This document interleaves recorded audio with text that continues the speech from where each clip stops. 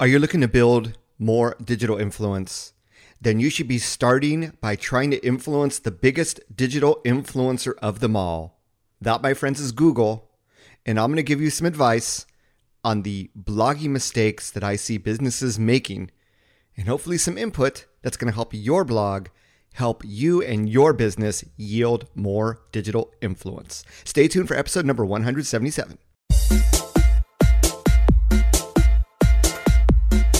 Welcome to the Maximize Your Social Influence podcast with Neal Schaffer, where I help marketers, entrepreneurs, and business owners grow their businesses using innovative marketing techniques, leveraging the concept of digital influence throughout digital and social media.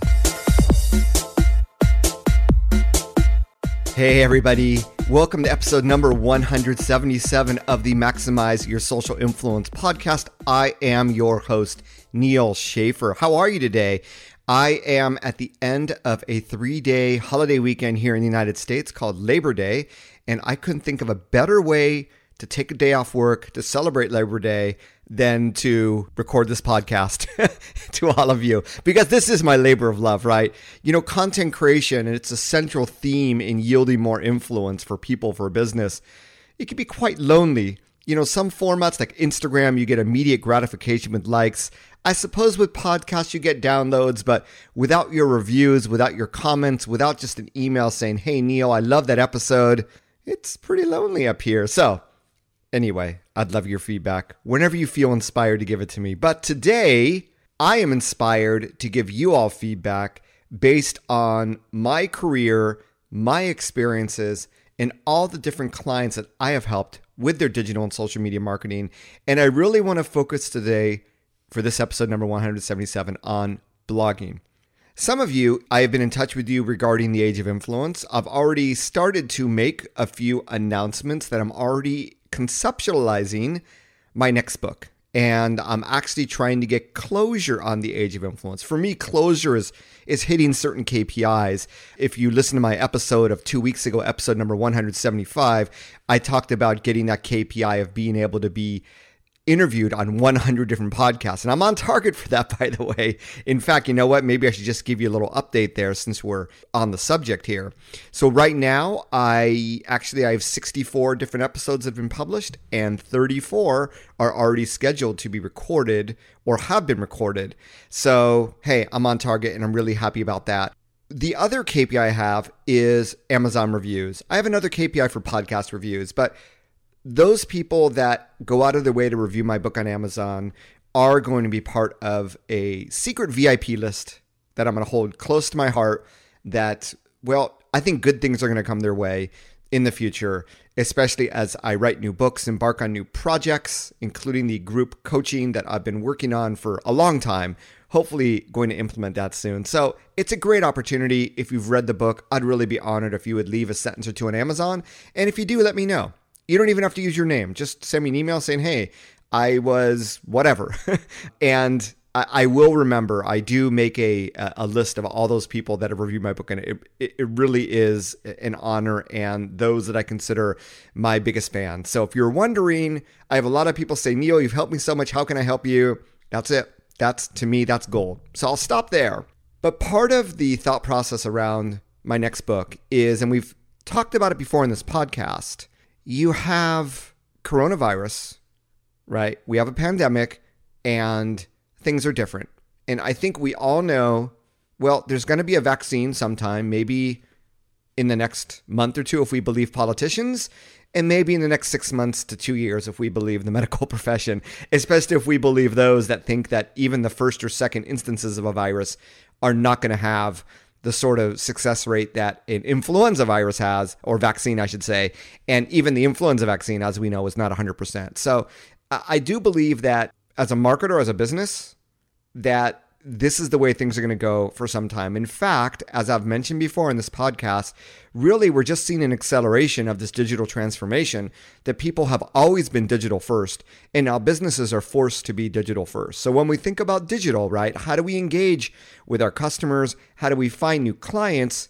It comes down to digital, and social media is actually part of inside that digital, right?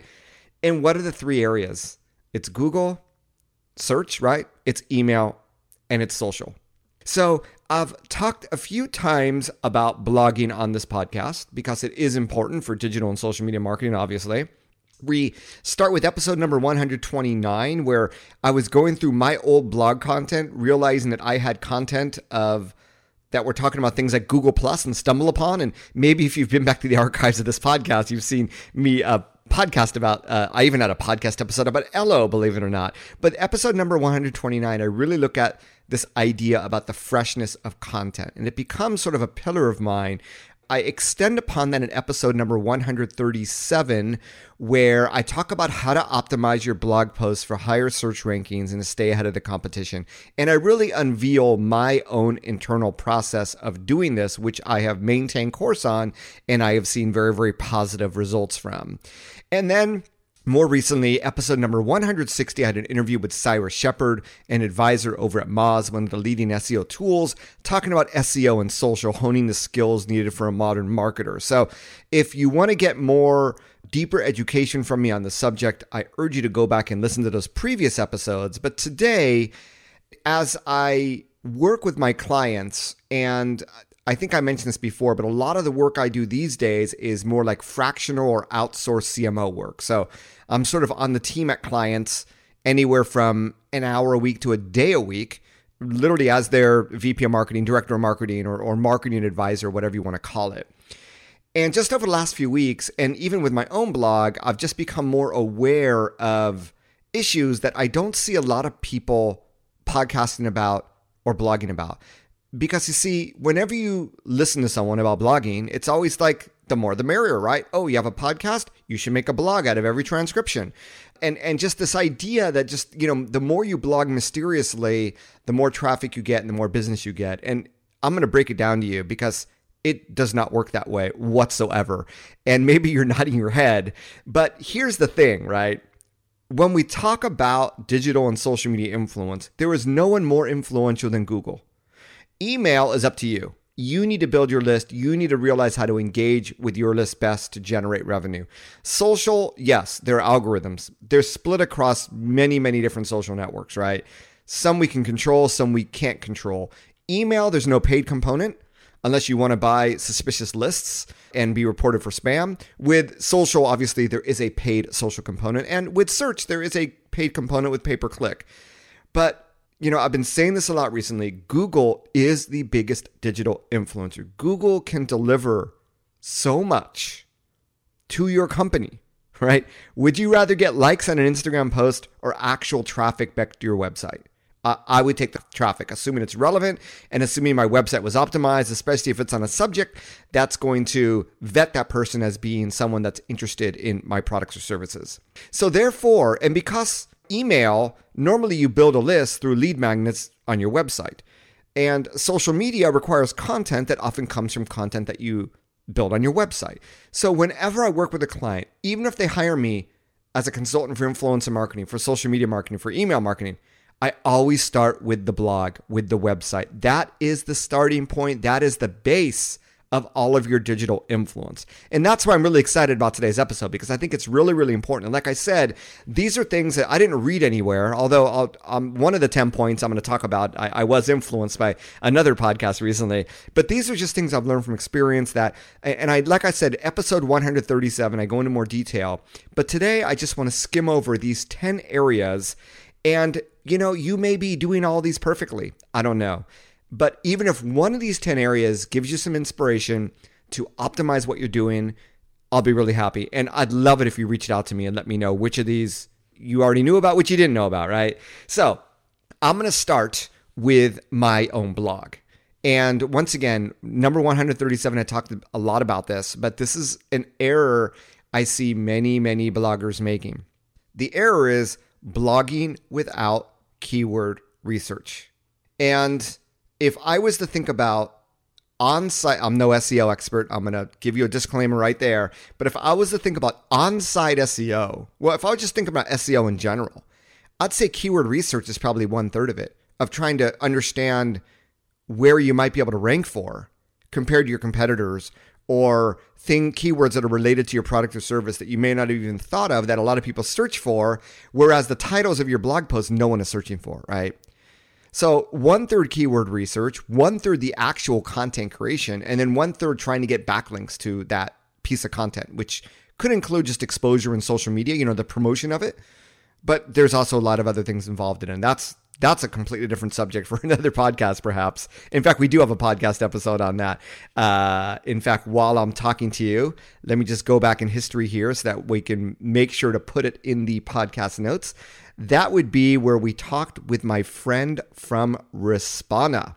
And that was in episode number 164, how to skyrocket your qualified organic traffic. You'll want to listen to that if you want targeted advice on the subject of generating more website traffic. But needless to say, the keyword research is something that a lot of bloggers don't do. I did not do it for the first 10 years of my blogging career. Hey, you're coming along for the journey and I'm telling it like it is. And you know what? I thought I was doing okay. And this is the thing. This is actually, I think the 10th thing I'm going to talk about is complacency with your blogging. But you need to do the keyword research. Now, I work with guest bloggers and, I get a lot of guest blog pitches and I do a search. Now, the tool that I use, and I'm going to link it up in the show notes, which is the description for this podcast episode for those that aren't familiar with the term. And I use a tool called SEMrush. There are other tools out there. I think SEMrush is the best. So we can put in a keyword and say, okay, in the United States on a desktop, how many average monthly searches do we get? And what I find time and time again is that a lot of people are blogging for keywords that people are just not searching for. Now, they sound like great titles. But if no one's searching for them, guess what? Once again, Google is the biggest influencer. Google generates an overwhelming majority of my traffic. I have over 500,000 social media followers spread across networks, right? No one out Googles Google. I want you to remember that. I know it's different. I know there's some sites that might get more from social than Google, but the potential for website traffic from Google has to supersede any social network. In fact, probably all of them combined. So with that in mind, we have to do keyword research if we want to get that traffic. And here's what I do. And I do this with clients. I do them on my own website. So let's say, and I'll give you a very real example. I want to be found for influencer marketing. I want to own keywords related to influencer marketing because I wrote a book on the subject, right? It goes without saying that I want to try to own those results. So the initial part of keyword research is, well, what are the top? Now I make a list of 52. Okay, if I could blog on this weekly over the course of a year, I'll have my content. Maybe there's only 26 strategic keywords. Maybe there's more. If you stick to 52, you have a weekly editorial calendar for a year. That's not bad. Now, within the 52, not all of them are relevant for my product, for my service, for me, for my website, what have you. So you want to find the 52 that are relevant. And you also want to find the 52 that don't have too much overlap. Like, there's social media influencer, there's social media influencers, there's Instagram influencer. So for me, a social media influencer is a more general topic. Instagram influencer obviously is focused on Instagram, whereas social media influencers has no value. And if you rank for social media influencer, that same post might rank for social media influencers. And this actually brings up the second point. And this is a new one. This is going to become the 11 mistakes now instead of 10 that I see a lot of businesses making. This is something called search intent. And what search intent means, it's very simple. Go over to Google. If you want to be careful, go into incognito mode on Google Chrome or private mode on Firefox or Safari or whatever you're using, and do a search for that keyword. What comes up on the first page? This is going to give you a good idea as to when people put in that keyword, this is the type of content that they're looking for. Your content may be irrelevant to that. In that case, you may not want to target that keyword. Always, once you confirm the keyword volumes, and you want to obviously try to go for high volume keywords. I'm going to talk about that a little bit later as to what is a high volume, what is a low volume. But I really want you to look at search intent because Google has spent a lot of money and a lot of time trying to surface the best content on the first page, or I should say the content that people actually click on. So that's going to give you a really good idea, a real good sanity check on each one of these keywords to determine, yeah, I can write content. My content should be up there right? I can write about this. This is what people are looking for, and my content's better. This is a perfect scenario for you to write a blog post on that keyword. Obviously, once you have your 52 keywords, okay, you put them in a tool that has tracking like SEMrush does. And literally I tend to follow it on a daily basis, but it becomes a KPI in terms of your search visibility. And you're always trying to get all of those posts into, SEMrush begins with the top 100. Obviously, you want to be first page. That is going to be almost impossible unless you're called Wikipedia. But get as many of those in the first page as possible. It begins with ranking in the top 100. So SEMrush will give you a score, top 100. And, right now, there are 52 keywords in influencer marketing I'm targeting. I'm ranking in the top 100 for 35. And this is something I just started doing about a year ago. So this is what's possible. In fact, I'm really proud because one of my posts based on this that I published just a few weeks ago is already ranking number 2. No joke. So what happens is the reason I like to pick one topic like influencer marketing is you want to build authority in that topic in Google's eyes. You want that to outweigh other content on your blog, on your website. If you're blogging about random things, then Google doesn't know what you're an authority on. If you serve one market with one product, one service, one industry, and you focus on that keyword, and Google sees you creating a lot of content around that, and that content, social signals, there's obviously a lot that goes in this, right? There's social signals, there's the actual quality of the content. When people come on, how long are they staying? What's the bounce rate? There's a lot of factors that go into it. But if they find that you have an authority in a certain subject, it's going to be easier for you to rank on that subject with new blog posts. This is what I've found. This is especially what I'm finding right now with influencer marketing. So just something to think about, because I've seen in certain niche subjects, companies that only blog about that subject are hitting really, really high in the organic search results because other people are sort of all over the place. Which isn't to say if you're all over the place, you're not going to rank, because in the world of social media, there's still sites like HubSpot, Social Media Examiner, et cetera, that have just tremendous authority that still will rank. But it's going to be easier over time, I believe, for you to compete if you can stick with a niche like that and create a lot of content around that. Now, if you've done that, we get to the mistake number 2. So let's say over the course of, hopefully by January, February next year, I'm going to have all 52 posts created. Hopefully they're all going to be ranking in the top 100. How do I get as many of them to rank in the top 10? Now, this is going to go back to episode number 137, which I really hope that you'll listen after this, because I talk about how blogging is a war. So here's what's going to happen. I rank number 2 for a post. There are tens, if not hundreds of thousands of companies that are doing the same thing that want to compete for that keyword, and they're going to come back at me. They're going to see why I rank. They're going to do an analysis. They're going to try to write a better post, and they're going to do their best to improve upon. And especially when I look at my posts, like the top influencer marketing statistics, the top influencer marketing tools, this is content that's evergreen, but every year there's going to be new blog posts that are going to say the best things for 2021, for 2022. It is going to be a never-ending battle. And therefore, at some point, you might already have enough content. At some point, you need to shift into maintenance mode. You need to shift into republishing old content that's now revised for today. So I'm already starting to shift to a republishing editorial calendar, probably in the fall, because the fall and the winter is normally when you create posts for 2021. So all these, best of posts for 2020, they will become republished into 2021 posts. And what I used to do, because I didn't know any better, is every year I'd publish a new post. Best social media books of 2009, of 2010, of 2000, they were all competing each other. But if you create one URL, which is best social media books, and every year you republish to that URL using a new publishing date, you maintain the backlinks, you maintain the authority, and you get a new date. And this is what people are doing. This is what my competition's doing. May not be so much in other spaces out there, but I do believe that once you get the content out there, you need to shift. It may not be 100% into maintenance mode, and I'm not saying I'm going to do 100% either, but some of it into maintenance mode. And then guess what? It's a lot easier.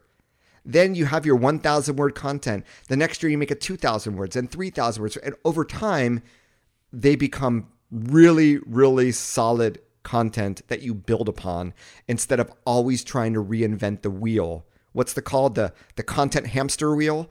You don't have to be on that all the time if you switch part of it to maintenance mode. So you need to maintain your old posts. Obviously, irrelevant posts you need to get rid of. My Google Plus, stumble upon, dig, LO, gone. Now, podcast, I leave them in there. I think it's almost like a historical artifact to be able to listen to that stuff. But as far as your blog, where you're competing and you don't want Google to see that you have a lot of old and irrelevant content on your website either, right? So, I didn't realize this was going to be such a meaty and beefy episode, but we've only done 2, or I should say 3, because I threw another one in there. So let's go on to number 4. And a lot of what I'm going to be talking about now is work that I've done with various clients over my career. And I can't name company names, obviously. But anyway, just to give you, examples of how I know these things are happening. The 4th one, so the number 1 was blogging without keyword research, right? Number 2 was not looking at search intent before finalizing that. That's the keyword you should go for. Number 3 was not maintaining old posts. Number 4, you're only being found for branded keywords. Have a lot of clients like this, right? They're getting web traffic. They might be building the list, getting some e-commerce sales, but at the end of the day, when we review their content, an overwhelming majority of traffic comes from branded keywords, meaning keywords that are the company name or the product name.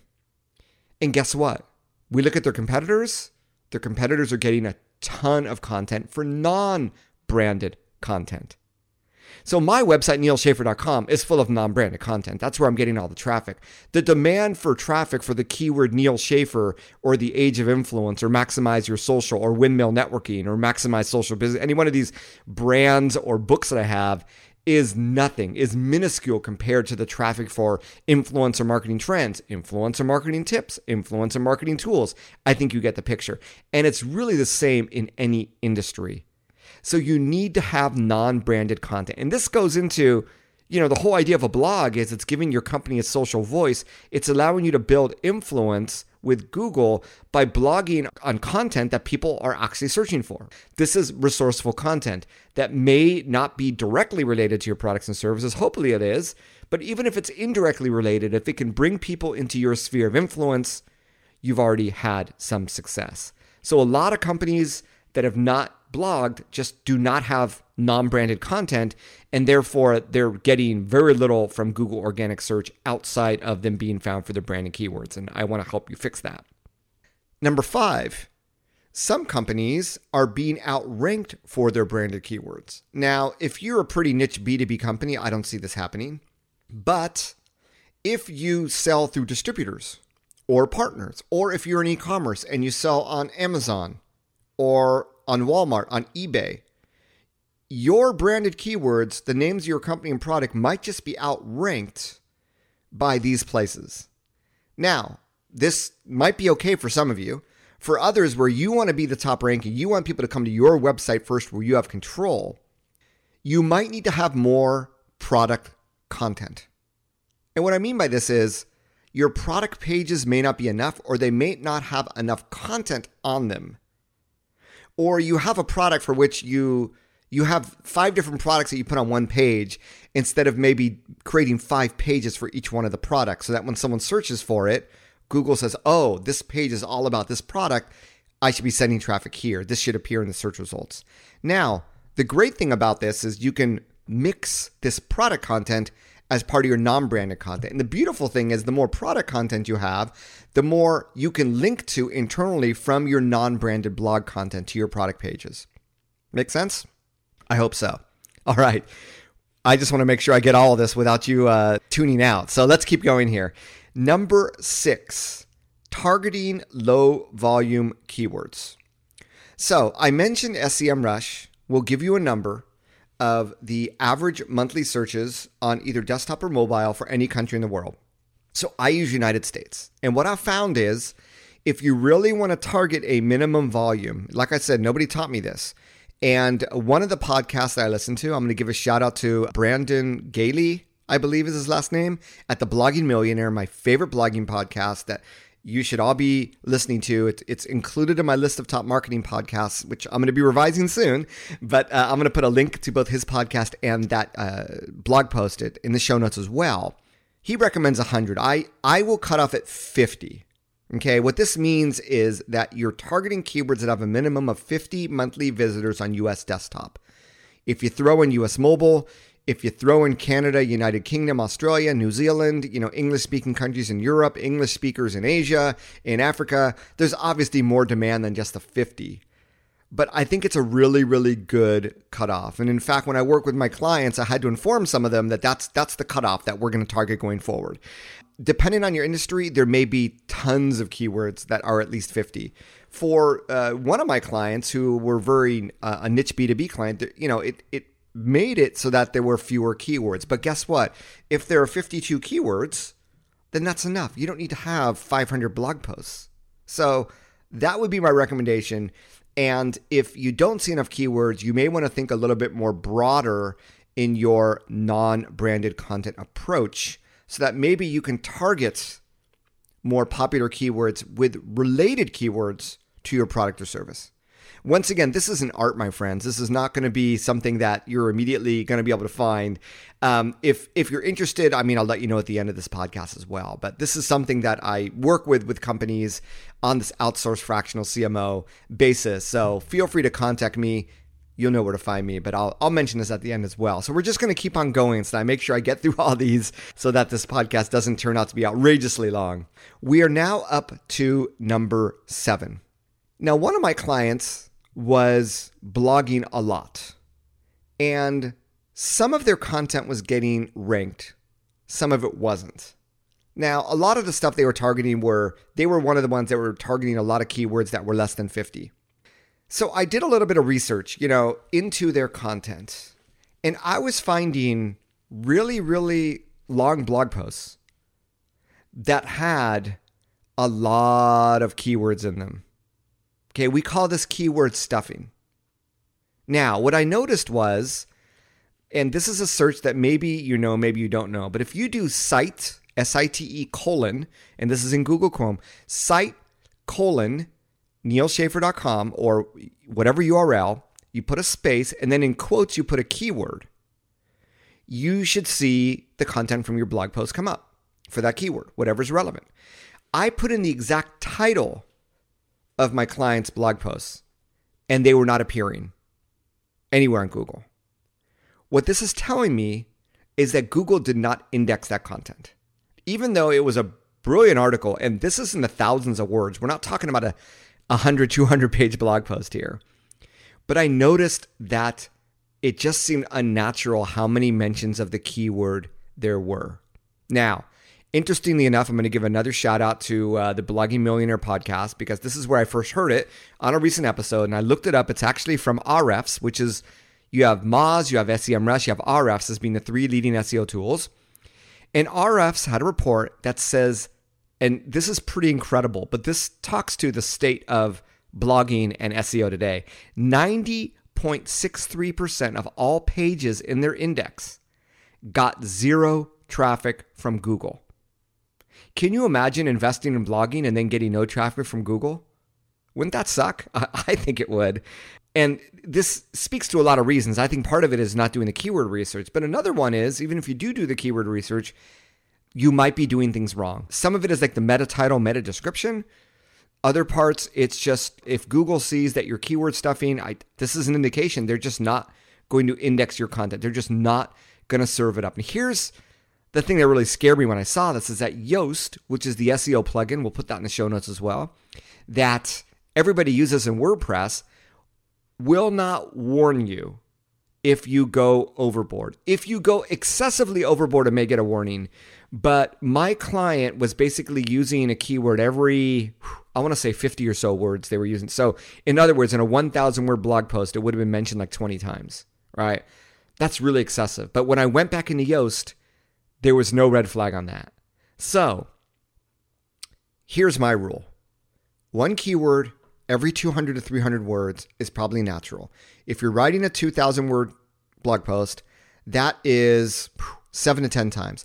And guess what? On a recent blog post that I ranked for, I mentioned maybe once every 1,000 words, I mentioned the keyword and I still rank for it. So actually, the fewer instances of that keyword that you can use, probably the more natural the language looks to Google, and the more you might get higher rankings with that aspect of the Google algorithm. Another rule, I would try not to use the same keyword more than once in the same paragraph.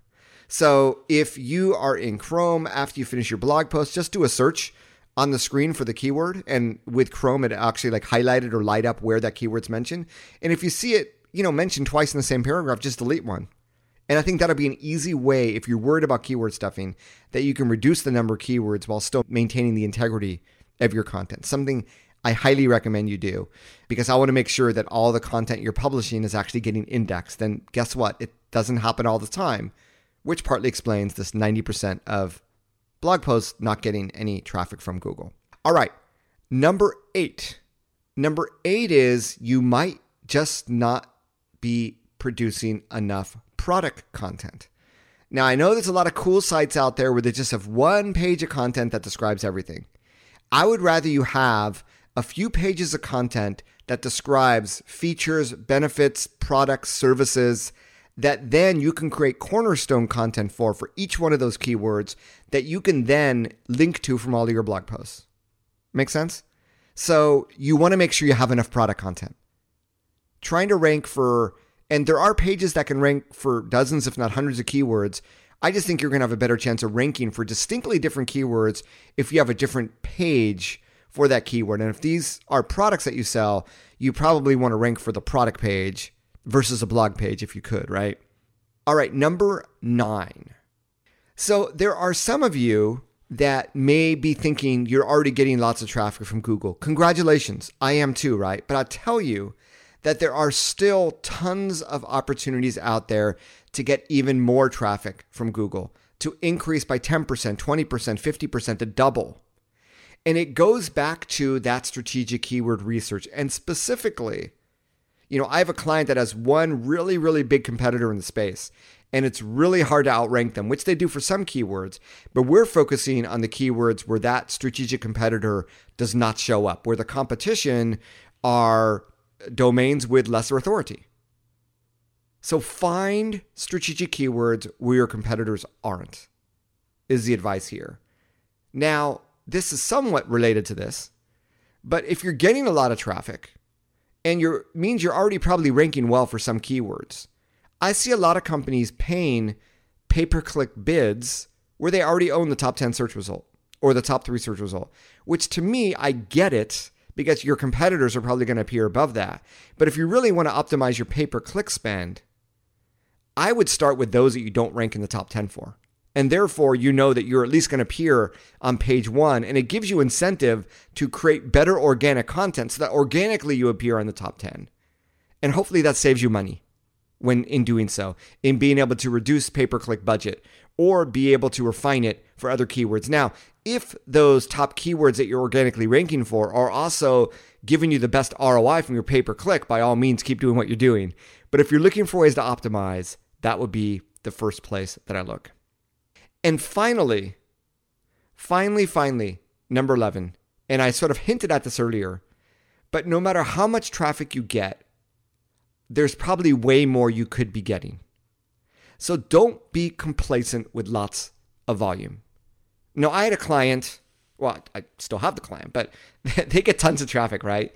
But when we did some domain research in SEMrush, it turns out they're getting like 1/10 of the traffic from organic search that a few of their competitors are getting, and that they were losing on strategic keywords. It's a good sanity check to run this sort of audit using SEMrush. And it really will go to show you that you just can't be complacent with all this. Going back to the theme of that episode number 137, it is a war. We are always at battle. We need to be smarter.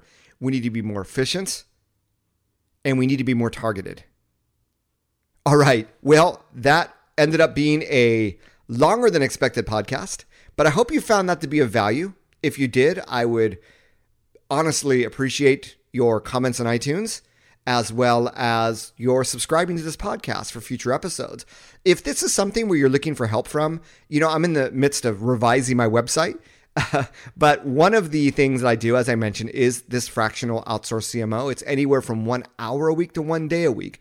I still have a few openings. So if this is something where you'd like to consider having me help your company as well, feel free to reach out to me. I will put a link to my contact form in the show notes as well. And I would love to help you reach the potential that your business has. This sort of taps into maximize your social. Also, this sort of leave no stone unturned strategy that I have. And all of this, including the Age of Influence, is going to be part of this new book, which I'm still working on. Early days, but I'm just really excited. And I think you're going to hear more and more podcast episodes about this into the future. So I'm going to sign out for today. I'm wishing you all a great close to your Q3. For those of you in sales, you know what I mean. But even if not, let's hit our Q3 goals. We got a few weeks left. And wherever you are in the world, never forget to make it a great virtual social day. Bye-bye, everybody, and sayonara.